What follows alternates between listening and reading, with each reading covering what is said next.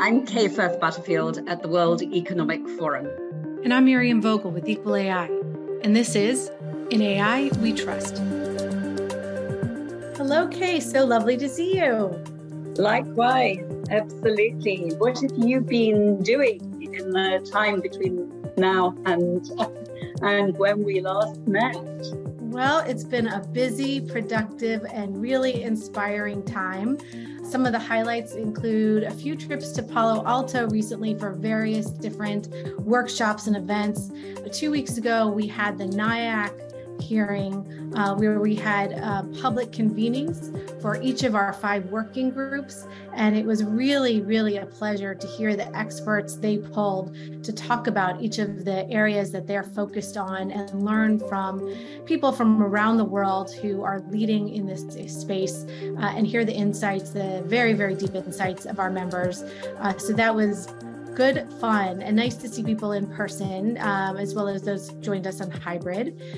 And today, as you know, is a big day. We will launch our 3rd cohort of the badge program on responsible AI, which started off as an experiment. And now we've got several companies who are sending their 3rd round of executives. And we have many new companies of all different markets, wireless providers, telecom, beverage providers across the globe.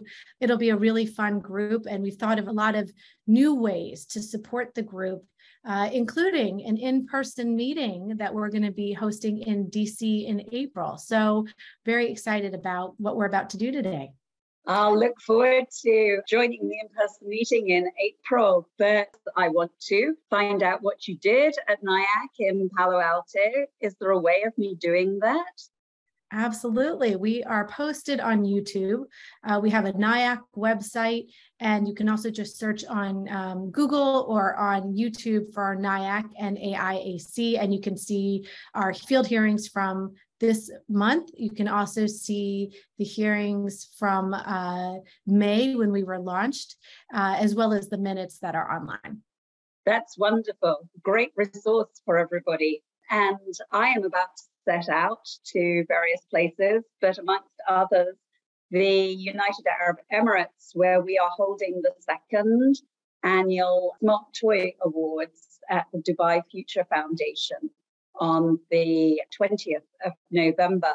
So I hope everybody will look out for that, because it's about the time of year when you might be thinking about buying a smart toy for your child. And so you'll be able to make sure that you buy the best in class in terms of responsible AI after that event. Well, that is so exciting and so well timed. Thank you.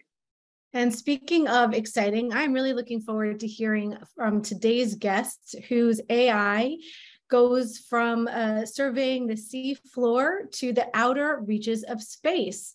Not too many people or companies can say that their work impacts those spaces and everywhere in between. We'll be hearing from Carl Hahn of Northrop Grumman, and I'm looking forward to it. So let's jump in. Hello and welcome to this week's episode of In AI We Trust.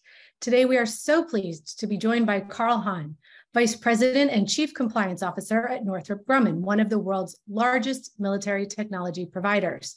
Before this role, Carl spent 16 years at IBM, where he held various roles from Compliance Officer to Associate General Counsel, Trust and Compliance Officer for the Americas and Europe. Carl, thank you so much for joining us today. It's great to be with you. I look forward to the conversation. Thank you. Well, let's start with you. Tell us your path to this really important, exciting work. How did you become interested in AI, and why responsible AI in particular? Sure. And, first of all, I just want to really congratulate both of you for hosting this great podcast. I've so enjoyed listening to the many episodes, and I feel quite privileged to join the list of all the guests you brought on from all places and aspects of responsible artificial intelligence. But let me talk a little bit about the origin story, and it dates to the beginning of the pandemic, when I became aware of the work that the Defense Innovation Board was doing under the auspices of the U.S. Department of Defense. And that board was led by Eric Schmidt, formerly the chairman of Google, and was comprised of leading thought leaders from industry, from academia, across the board. And one of the specific task areas was responsible artificial intelligence. Out of that came the 5 DoD ethical principles, which we'll talk about some more today.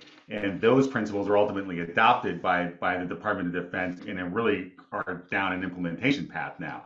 So I became aware of this work. And I took a look at this and I said, first of all, we're a company who our number one value is do the right thing. And we mean that sincerely. We ask ourselves this question often when we're having leadership conversations. So this is a really good fit for us. It's a really fantastic way to support the customers and their mission. And it's a way to differentiate ourselves in the marketplace when we're delivering these incredibly complex and very important AI solutions to support global and national security, both here in the US and with our allies worldwide. I think we understood very early that this is not a technology question by itself, cannot be viewed just as software running against math. It is cross-functional. So there's legal issues, there's policy issues, there's political issues, there's communications issues, and there are a lot of engineering issues and data issues. So we took that approach very early, and that's where I think we've been working hard over the last couple of years to hopefully make a difference. Thank you, Carl. So you told us a little bit about why it's important at Northrop Grumman to prioritize responsible AI, but can you tell us a little bit about the myriad of places I'm assuming that AI is actually used? Yeah, so I mean, it's really interesting as we look at the national and the global security space. And as you talk to our customers and they talk to us things like, JADC2, which is, joint all domain command and control. So where our customer set is going, and it's an evolution and it's hard and it's not easy, but it is toward data-centric enterprise. I mean, that has been a direction from the Joint Chiefs of Staff.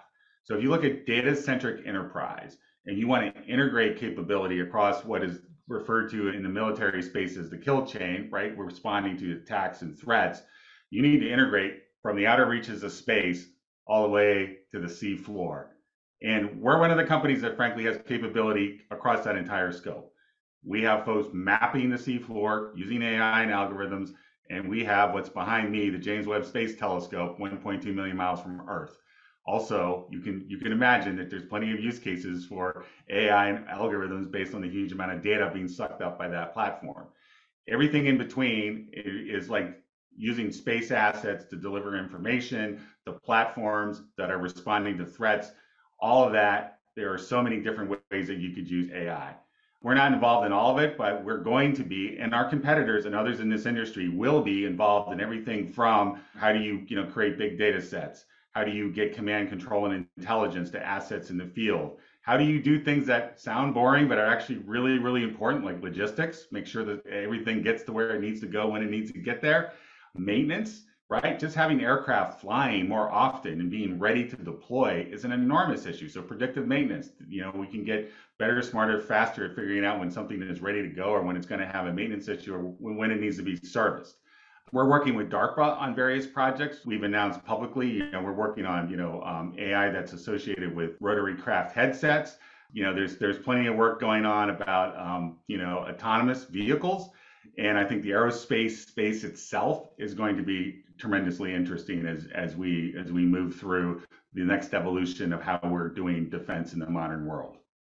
Wow, I'm fired up. That was quite a list. I know that was the tip of the iceberg of some of the things, and I'm just so excited for what you're working on. It just leaves me wanting to know more and thinking how fortunate you are to be dealing with such cutting edge issues, both so important, so timely, and so novel. You referenced earlier the DoD ethical AI principles. Those were issued in 2020 and followed by the Defense Innovation Unit AI guidelines. They articulated several goals of those guidelines, including accelerating programs from the outset by clarifying end goals, alignment of expectations, acknowledgement of risks and trade-offs, such a solid foundation and acknowledgement of both the importance of setting the ground rules so that you can have acceleration, so that you can, point two, increase the confidence that AI systems are developed, tested, and vetted with the highest standards of fairness, accountability, and transparency. All of this really coming down to trust. So tell us a little bit about your work with the principles and the guidelines. How do they affect some of those really important projects that you were telling us about, and those of your colleagues in the defense space? What kind of impact have they had on your approach to your work? And do you wish there was something more now that they are in the wild? Is there something more you wish they'd said, less? What would you hope for in a future iteration? That is such a great question. I think first and foremost, the DoD principles really inform us and animate how we look at the issue. From our perspective, they are in effect our responsible AI policy. And I would add on to those, the intelligence community, which is also a hugely important customer to us. It's the one we don't get to talk about, but it's a significant chunk of our business, also has their own ethical AI principles. And I commend them to your listeners' reading. They are very forward-leaning, and they also emphasize quite explicitly civil rights, privacy, and the role of humans in these solutions. But to go back to your question, we do use them as the foundation from which we look at how we are assessing, how we are going to implement, develop, and deploy artificial intelligence solutions. But they're very broad, right? So what I really appreciated, and we'll talk about this, was the strategy and implementation pathway document that was released by the Department of Defense in this year in June, that I think is the next iteration, is the next leveling up. I don't know that I would say that they should have done something different, but here's what I'd like to see them do going forward. We need to maintain the energy behind the implementation of responsible AI. The Deputy Secretary of Defense's implementation pathway was explicit that it applied to all DoD components. That's everybody. That's all of it. There are no exceptions. Nobody gets an opt-out on responsible artificial intelligence, point one. Point two, it was very intentional about the data, about the challenges with the data question, but also very explicit that this needs to be reflected in acquisitions. Now, government contracts is a very unique space. It is very interesting dynamic. The customers come out with requirements, they put them in RFPs, they put them out for competition, contractors respond. We're going to give you this, or the other thing in response to your requirement. If responsible artificial intelligence is not in the acquisition, it's just kind of a suggestion. If it is in the acquisition, it's a requirement. And I work with engineers every single day, and their first question most of the time is, what's the requirement? So if this is a requirement and it needs to be specific, I think you could take the approach of yes or no, will you comply with the ethical principles of the DoD ethical principles? And contractors are going to answer, yes, of course, we do the right thing, we're ethical. But what does that mean, right? So if I'm doing an AI solution involving a large data set, there should be questions. What is the data? Where did the data come from? What is the provenance of the data? What is the quality of that data? They should maybe ask a question about bias in the data if there's an issue with that as being a potential unintended consequence. They should ask questions about how are you going to explain your AI? How are you going to trace it? How are you going to govern it? How are you going to deal with the cyber threats to it? All these things are very legitimate, and I think would be utterly reasonable for the department to test during an acquisition, because ultimately we need to help our customers be able to explain what they've done and why they've done it. And they have to persuade a broader community that this is safe, reasonable, and beneficial to use. You got to start with the warfighters themselves. The people in the field have to trust the AI so that they actually use it. When it tells them things, how are they supposed to respond? And what can it do and what it can't do? That's an incredibly important community. Our defense community is literally millions of people out there in fields, in the mud, in the sky, the bottom of the ocean. That group is going to be like, what are you doing? Why should I pay attention to this? And why is it better? The second very important constituency is policymakers, right? There's Congress, there's appropriations committees, there's subcommittees that want to get into this, and they'll ask you all kinds of questions, particularly if something goes sideways. The telescope behind me is a huge success now. A couple of years ago, people were testifying on the Hill as to why is it behind schedule and over budget, right? So, there's a lot of different considerations here. And then finally, there's the public at large, who's paying for this capability through taxpayer dollars, also needs to be persuaded. We need a narrative that this is for the benefit of humanity. It is for the benefit of our nation's security. It is for the benefit of our world's security. And here's how we're dealing with that in a responsible way. And here's how we're addressing even when things go, if there's possible consequences or things we need to understand about AI that we are managing. Well, I couldn't be more pleased to hear you talk about all those different groups of people who have to have trust in the AI that you're creating and that it is responsible. As many people know, my daughter is a pilot in the US Air Force. And so I couldn't want you to have trustworthy, responsible AI more. So we talked about the DoD principles and the DIU guidelines. Are there any other guidelines or frameworks that you're taking into account at Northrop Grumman? And do you have your own AI governance procedures? If so, what are those standards? Are they based on legal considerations, corporate values, other foundational sources, or some of all? Right. I mean, that's a really insightful question. There are so many sets of principles out there and so many frameworks. It is, I think Harvard did a grid, and there's a whole many dots on that. So this is a space where guidance of people like you, thought leaders like you, Kay and Miriam, are so helpful, right, in terms of helping us understand what we should be focusing on most intentionally. We do look at some other guidelines. NIST, National Institute of Standards and Technology, is coming out with a risk management framework on the implementation of artificial intelligence. It's in draft form now. It's being commented upon by various stakeholders. That's an important document. There's a recent academic paper out of CSET, the Center for Science and Emerging Technology out of Georgetown, that talks about harmonizing, right, connecting the NIST responsible AI taxonomy with the DoD principles and advocating that the two should be connected. So I do think that's an important one. We have the White House executive order from a couple of years ago about implementing trustworthy AI. We have the AI Bill of Rights, which the White House just announced, which I think you wrote about, Kay, I thought recently on the WEF website, which I thought was a great summary. Now, I mean, that's a very important development. I mean, that's not irrelevant to us. I mean, I spoke at AI World Government Conference recently, and it was emphasized by the administration speakers the importance of avoiding discrimination, the importance of avoiding bias, the importance of understanding the impact of AI in underserved communities.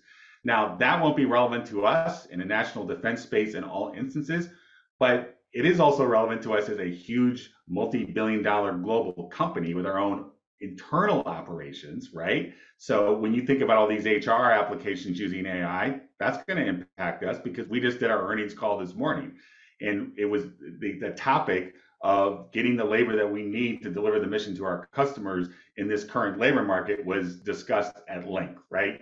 So these things are relevant to us in different contexts, whether it's the external context or the internal context. I also think we'll talk a little bit about outside the US. I think what the EU is doing on the AI Act is going to be something that we need to be aware of. Whether and to what degree it applies to military applications, maybe you all can help me understand that, because that seems to be a little bit of a moving target. But ultimately, what the EU does tends to have a gravitational pull on how the rest of the world looks at this, so it's not irrelevant. So if we talk about conformity testing and ranking AI solutions in different buckets of risk and taking kind of a safety and quality approach to it, that's going to be meaningful for us, right? So, I mean, I would say that there's a lot of moving pieces. I do think we're looking primarily to our customers to give the direction. Now, you also asked about our internal processes. I mean, I would say that we've imported what we're seeing from our customers as being essentially our policy guidance here. We are evolving our internal frameworks to explicitly address some of these issues. For example, we recently appointed a chief data officer. We now have a chief data office. We have an artificial campaign within the company. We have a responsible AI working group. So we are really trying to connect dots across all these functions. And we're also setting up a governance structure to deal literally with the questions posed by large data sets and how we are assembling those and collecting them and what use cases are coming up. And responsible AI will be part of that process. Now, I will stop. It is, as a compliance officer, it's awfully easy to go to more process and more committees and more boards. And I wonder about group of humans sitting around a conference table, and just how many use cases can you possibly look at? There could be tens of thousands of them. So this is where, our work with Credo AI and others has been really, I think, incredibly interesting, is how we automate and embed within the development process some of these principles. Because I can't look at them all, right? But now I'm on a roll now, and I'll never stop talking, so I'm going to pause. Well, we don't want you to pause. We want you to keep going. In fact, I would love to drill a little deeper on what you're doing, what you're seeing, picking up on a piece that Northrop Grumman published about the differences between commercial and military AI. A software engineer said that if there's a chance an algorithm could create unintended consequences, it will not make it out the door at your company. So would love to hear a little bit more about what you do to ensure this 100% success rate in your training, in your R&D, post-deployment. I'd also love to hear your thoughts on how much of this is applicable to civilian applications. I mean, it seems that all the functions you've talked about, obviously the consequences are quite high when you're talking about people out in the field whose decisions will mean life or death for them and people around them. But in a less life or death, but very consequential format, we know AI is used in hiring, employee evaluation, medical diagnoses, and other ways that will have tremendous impact on people's lives and opportunities. So would love to hear your thoughts a little bit more about the specifics of how you make these tough decisions and put these measures in place, and which of those you think are defense intelligence specific or which would be broadly applicable.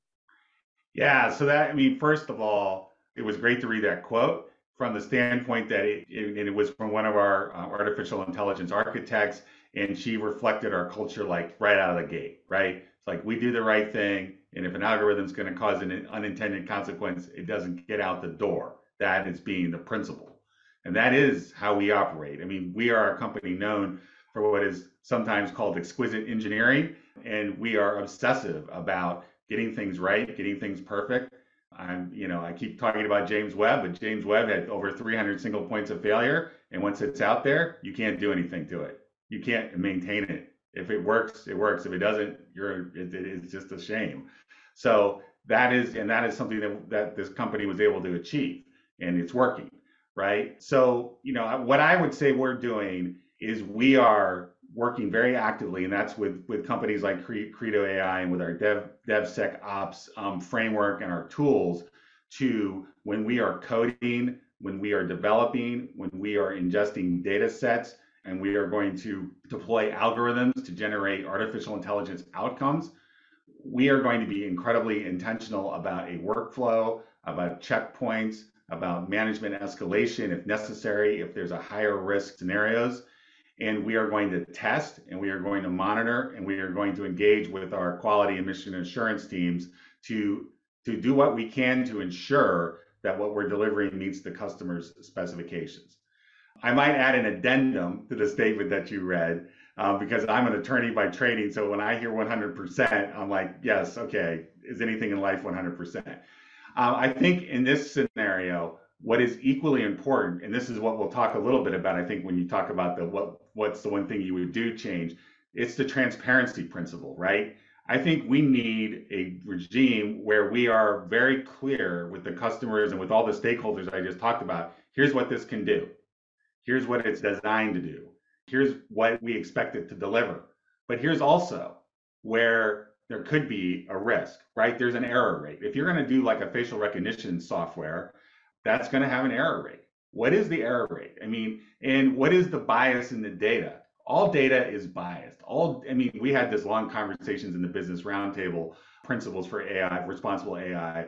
And, there is no such thing as data simply reflects where data came from.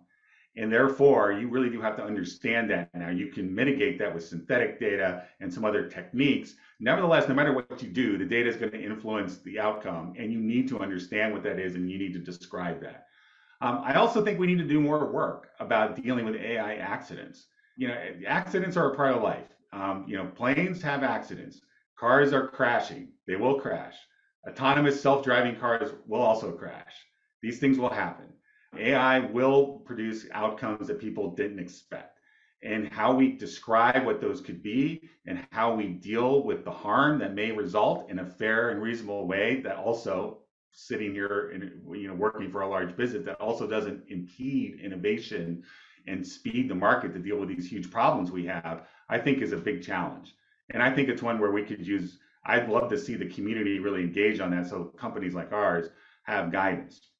In terms of how this tracks the civilian work, I think just the discipline and the recognition that software development needs to have a quality and safety and effectiveness lens is something that should scale across the AI community. Because when you go to civilian use cases like healthcare decisions, enormously consequential. I just talked about cars, right? Cars not hitting pedestrians, not running into buildings, enormously consequential. I think at the beginning of AI, it was like, look, the app tells you to go someplace and you can decide not, the downsides weren't as significant theoretically. And there wasn't maybe as much focus on the quality of the data set. And everybody was like, oh, it's cool, let's play around with it. I think those days are over. That's my take.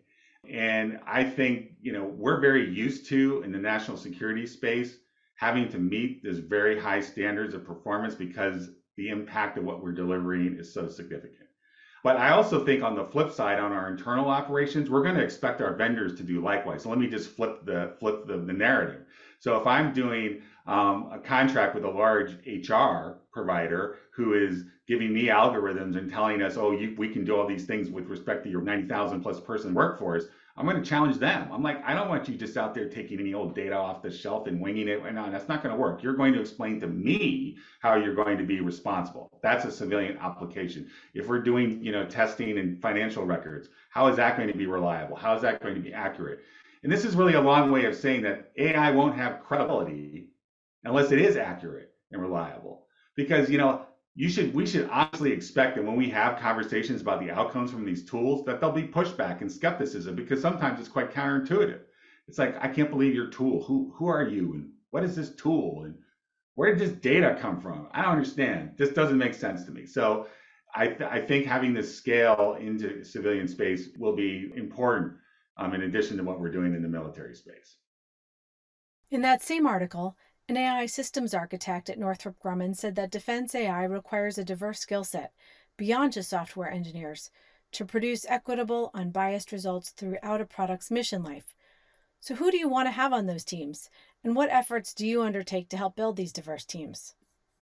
Yeah, so I think through our, and I think this diversity point is really interesting and important and fundamental to the effective management of this issue ultimately.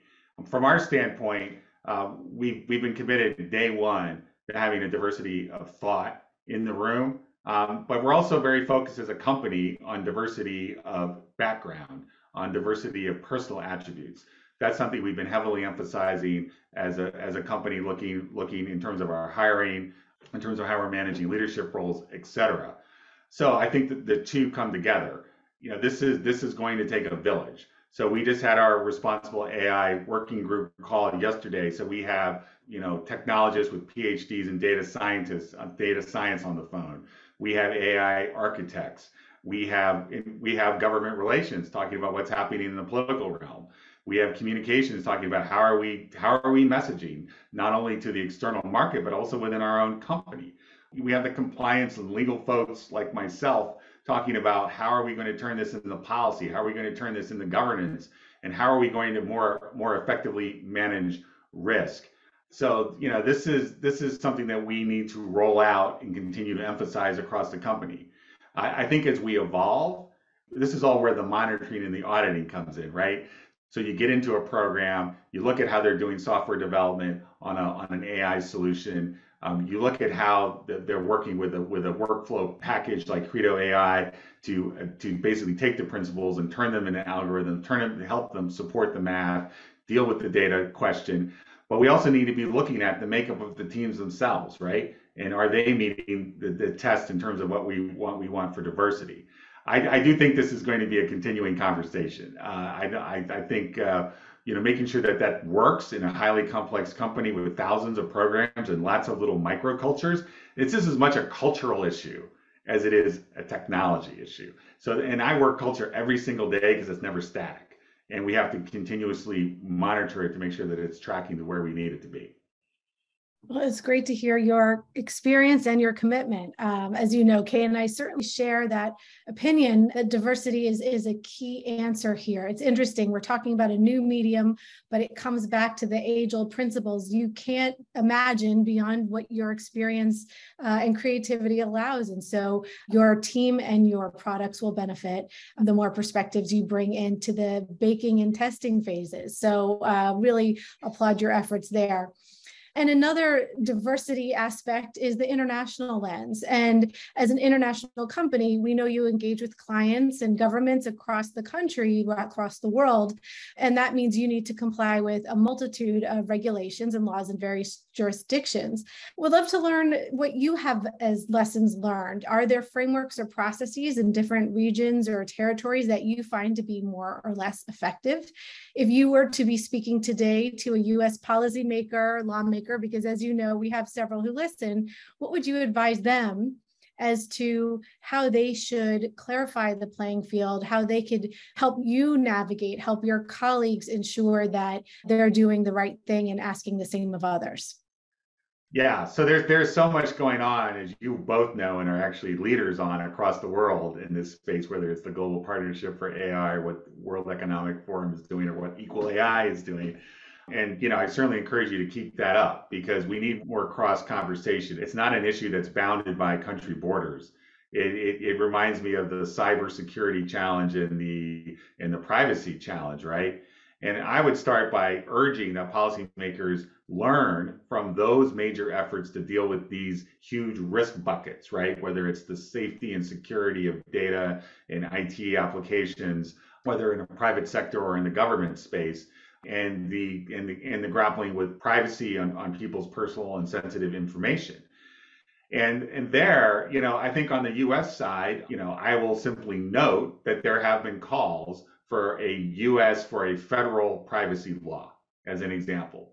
And the reason for that, this is not a Northrop Grumman problem per se, because that's not really the core of what we do, but just taking a step back from a policy and regulatory perspective, in the absence of a federal law, we have a hopscotch approach. We have California with its Consumer Privacy Act. We have all the different states doing slightly different flavors on similar things, and then we have areas where there's not going to be as much guidance. I would say that what it would be helpful if I was talking to a U.S. policymaker is we would appreciate and support guidance as to how we are going to look across the government on this and across the states. Business likes consistency. Business likes certainty. Business also would really welcome the opportunity to participate in what that looks like in terms of a regulatory framework. I can tell you as a chief compliance officer, there's nothing more frustrating than supporting a policy goal 100%, then having to execute to a regulatory framework that actually undermines it because it's just so impossible to implement. This is a real issue. And we've seen struggles with this in cybersecurity, and we've seen struggles with this in terms of implementing privacy, both with laudable policy goals, but some very significant and highly complex implementation challenges. So the pivot on what else is going on outside the US, again, I referenced the EU AI Act earlier. It'll be really interesting to see what happens there. I think there's a lot of question marks as to how conformity testing would be done and how it would be done in an effective, nimble, and sort of feasible way. But that's obviously something that's going to be important if we take that sort of product safety, sort of nutritional label for AI approach to the space. On the other side, you have approaches like what Singapore has been publishing, which is much more voluntary, not driven by government regulation, but by industry self-regulation. I think you see the UK taking a more sort of middle path on that, less prescriptive, more focused on letting the businesses figure it out within broad parameters. I think this is going to take some time to play out, and I think we need some experimentation and some testing and some pilots to see what will act. And here's the point. Here's my point. I don't think anybody is arguing that we should have irresponsible, dangerous AI. I haven't heard nobody say that that's a good idea, right? So I think there's plenty of goodwill on all sides of the equation. So it's really a how question, right? Is the how conformity testing? Is it a European regime? Is the how some sort of national or federal approach in the United States? Is the how something that's much more bifurcated and much more locally driven? I just want to stay focused on let's pick and let's try and let's look at implementing regulatory and legislative regimes that are really going to bring the collective toward the goal of being able to deliver responsible artificial intelligence that's going to engender public trust and allow the users to use it with confidence. Carl, thank you for that. And again, agreed, the fragmentation that we're seeing within the United States is extremely difficult because companies are going to have to follow all these different pieces. And that means that it makes your job really difficult. But also, there is no clarification of the larger goals around responsible AI. It's been truly wonderful to have you on the show. And I always hate asking the closing question because it means that we are going to let you go. But Right. Before we do, we ask the same question of every guest. If you had a magic wand to achieve one wish to help us and you achieve responsible AI, what wish would that be? That's such a profound question, and I've really enjoyed the answers of your other guests to this question, and I'm glad I knew it was going to be asked ahead of time so I could actually give it some thought. From my standpoint, I would use the word transparency, right? And to me, that means several different things. I think the dialogue, the magic wand, would basically wave away silos, wave away institutional agendas, get rid of bureaucratic obstacles, and allow us to have a truly collaborative and effective conversation about how, like I just said, how we are going to get the goal, right? Which is responsible, trusted AI that engenders public confidence and user confidence and minimizes the risk of unintended consequences that are harmful.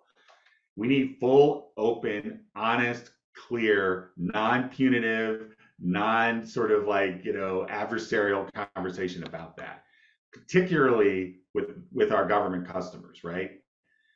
There has been historically some hesitance for many good reasons, right? Well, we don't want to favor contractors. We've confidential, restricted information that's not widely shared, need to know. There's all sorts of process and procedures and regulations. There's anxiety about not showing favoritism. We really need to take a big, huge step back and say I know Miriam, I'm looking so forward to your work on the AI advisory committee that you're doing for the president. I think that's a really good example of exactly what I'm talking about: collaborative, cross-functional, broad-based conversations. And we need to take recommendations out of a commission like that, and then we need to actually go do them. That's what I'd like to see, right? And if we can do that, then we can evolve our conversations. And it can, we're a government contractor. So ultimately it gets down to the nuts and bolts of, you've got to go out to contract. You've got to put an acquisition on the street. You got to go buy this. How are you going to do that? How are you going to do that effectively? And to do that, we really need leadership, and we need this transparency, and we need this clarity of intent. And then when we go out to market and we're actually doing a contract, we are having a unity and we're having a meeting of the minds that I think will actually deliver the goal. So, you asked for the magic wand, and there's a magic quality to everything I just said. But I think if you don't have a vision, then you've decided not to have one, right? So we need to have one. Amen, and cheers to that. Yes.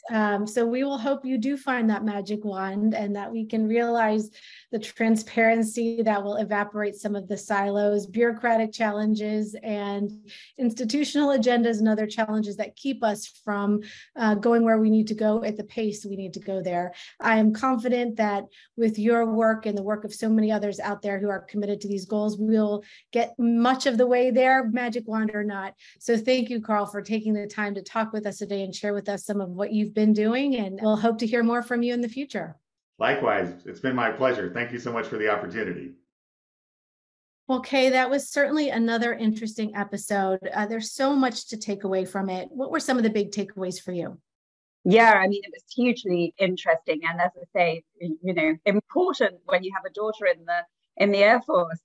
So, key takeaways, I guess, that governments are often sort of derided for getting into this space. But what he started with was, when the government came up with these guidelines, then, they really started to be involved in thinking about this.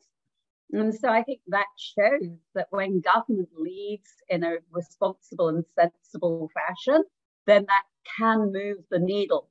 And so I particularly liked that. I loved the fact that he drew out all of the different stakeholders that they were serving, including citizens, because, as a military company, they have lots and lots of different stakeholders. And of course, because we have done so much work on procurement, I was delighted to hear him talk about how it's really important to put responsible AI into RFPs, but also to detail it, not just say, and you must be responsible, because that doesn't necessarily create the right response. And also, I've been talking for quite a long time about all companies becoming AI companies. And I thought it was really interesting the way he said, we've got AI in terms of what we're selling, but we're also buying so much AI. And so they have a real understanding that they're becoming that AI company. They're using it externally and internally as well.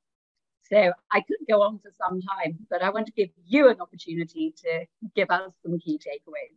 Well, it is true. He did give us a lot to unpack and digest. I liked hearing his basic reminder and premise that he hasn't heard a lot of people, in fact, no one who wants to create irresponsible AI in all the governments he's working with, on all the companies and across this company. That is not anyone's intent.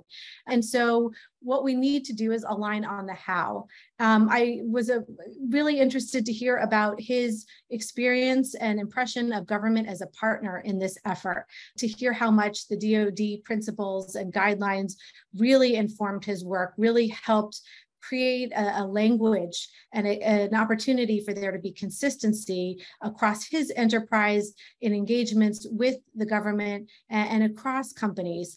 So it was interesting to hear how impactful those were and what more would be helpful. Hearing that it's helpful to have clarity on how one explains, traces, and governs the AI, how one should look for bias. And as you said, one of the key points he raised for the government is looking at acquisitions. I thought it was really helpful how he just summed it up. If it is not in the acquisitions, it is not a requirement.